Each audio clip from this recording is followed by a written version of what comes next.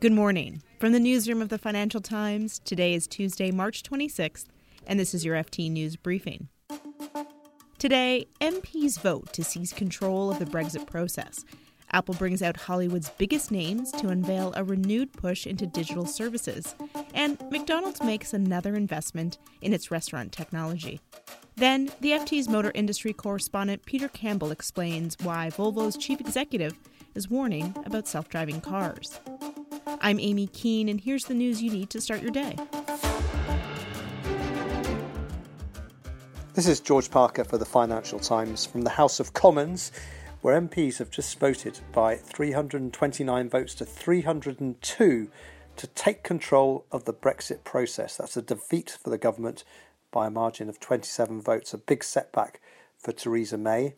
It basically means that on Wednesday, MPs will start testing support for a number of Plan Bs, alternative to Theresa May's unloved Brexit deal, which is currently stuck in a parliamentary standoff with Eurosceptic MPs refusing to back it.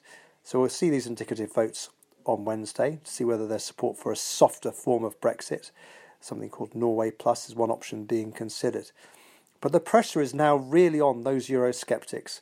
Are they now going to back Theresa May's deal at the last gasp, or risk the possibility that Brexit goes off in a totally different direction? Soft Brexit, Norway Plus, customs union, single market, or even that it's delayed for so long we don't get to Brexit at all, maybe to a second referendum. So the heat's on. It'll be fascinating to see on Tuesday and indeed on Wednesday whether we start to see some of those conservative Eurosceptics who've been opposing Theresa May's deal now coming on board, realising that from now onwards things can only get worse for them.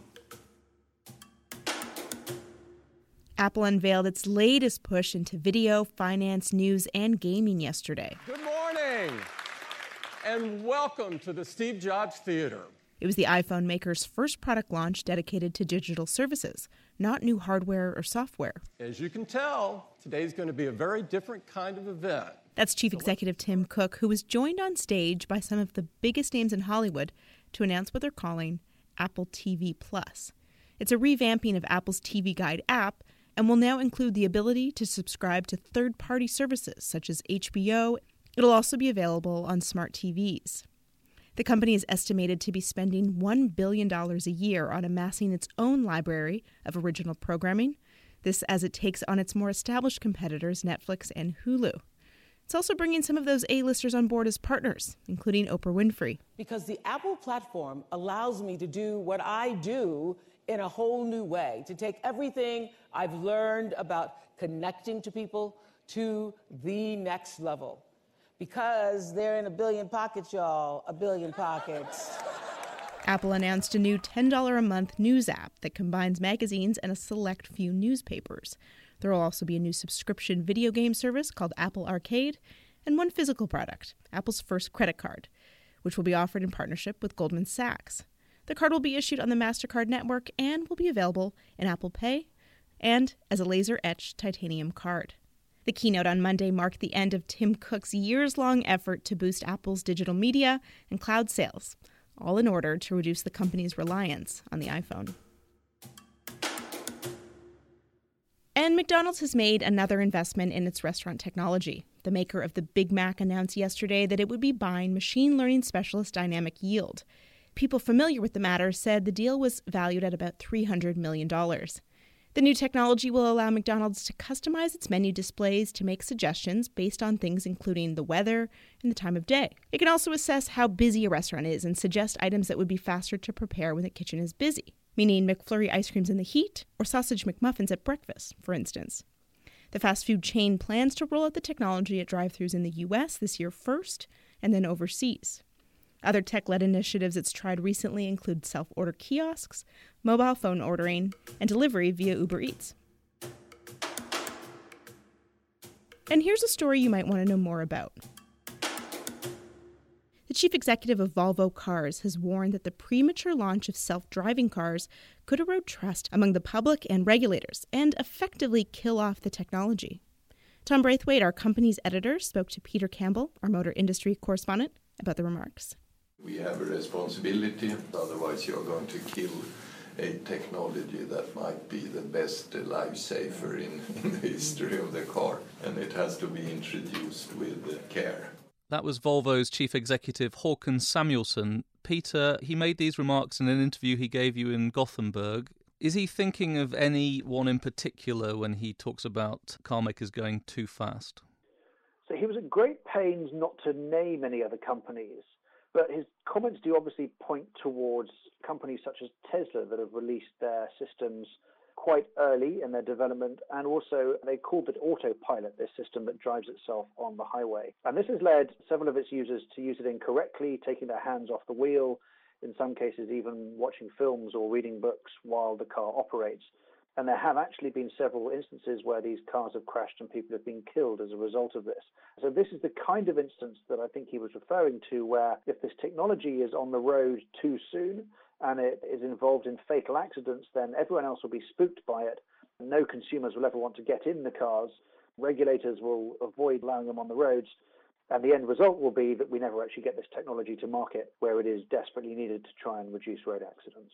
But I think one of the deaths we've seen was an Uber self-driving car, which was actually manufactured by Volvo, striking a pedestrian. How does he explain that? How does Volvo explain that? Yes, that's correct. So Volvo has a deal with Uber to sell them cars to be used in their self-driving pilot trials and eventually in their self-driving fleets. Now, the Uber in question was run by Uber, and in fact, it subsequently turned out that Uber had turned off many of Volvo's pre-programmed safety features on the car that would have likely prevented it hitting the pedestrian in order to install its own systems, which evidently didn't.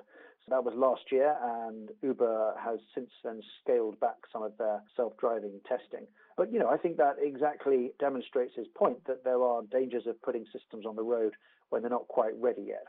Is there any sense in which Volvo is behind other companies that might motivate some of these comments? I'm thinking notably of Google, which seems to be, as far as we can tell, doing better at replacing human beings than other companies. Waymo, Google's self-driving unit, is considered certainly by most people in the industry to be far ahead of everyone else developing this technology. The problem is it's very difficult to tell actually how far ahead they are. There's very limited data on this. There's some data out of California of how infrequently a human has to take control of the wheel of one of these vehicles. And Waymo do have at least a couple of pilot programs with real people having regular rides around in Phoenix. But it's very difficult to tell really how close this technology is to being deployable at scale and in lots of different places. And there's certainly across the industry been a significant cooling about how seriously people think this technology can come to market soon. Now, Volvo is doing some of its own work in-house to develop self-driving technology. It's clearly not one of the front runners, although it does have a deal with Uber to sell them cars they will use for self-driving in the future. But I think Volvo's comments are probably really pushed by the company's heritage of safety. One of Mr. Samuelsson's points in this whole interview was actually we think often of self-driving technology as a race, and that's exactly the wrong way to think about it. It's not about who gets to the finish line first. It's about, when we do eventually get to the finish line, it's important that the technology works and that nobody tries to get to the finish line early and in doing so scuppers the race for everybody else. You can read more on all of these stories at FT.com. Today we'll be watching Paris, where French President Emmanuel Macron will host a meeting with Chinese President Xi Jinping, German Chancellor Angela Merkel, and European Commission President Jean-Claude Juncker. This has been your daily FT News Briefing. Check back tomorrow for the latest business news.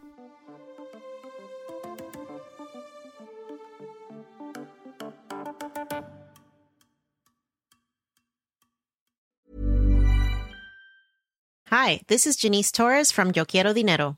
From a local business to a global corporation, partnering with Bank of America gives your operation access to exclusive digital tools, award-winning insights, and business solutions so powerful you'll make every move matter. Visit bankofamerica.com/banking for business to learn more. What would you like the power to do? Bank of America, N.A. Copyright 2024. Hi, I'm Daniel, founder of Pretty Litter. Cats and cat owners deserve better than any old-fashioned litter. That's why I teamed up with scientists and veterinarians to create Pretty Litter. Its innovative crystal formula has superior odor control and weighs up to 80% less than clay litter. Pretty Litter even monitors health by changing colors to help detect early signs of potential illness. It's the world's smartest kitty litter. Go to prettylitter.com and use code ACAST for 20% off your first order and a free cat toy. Terms and conditions apply. See site for details.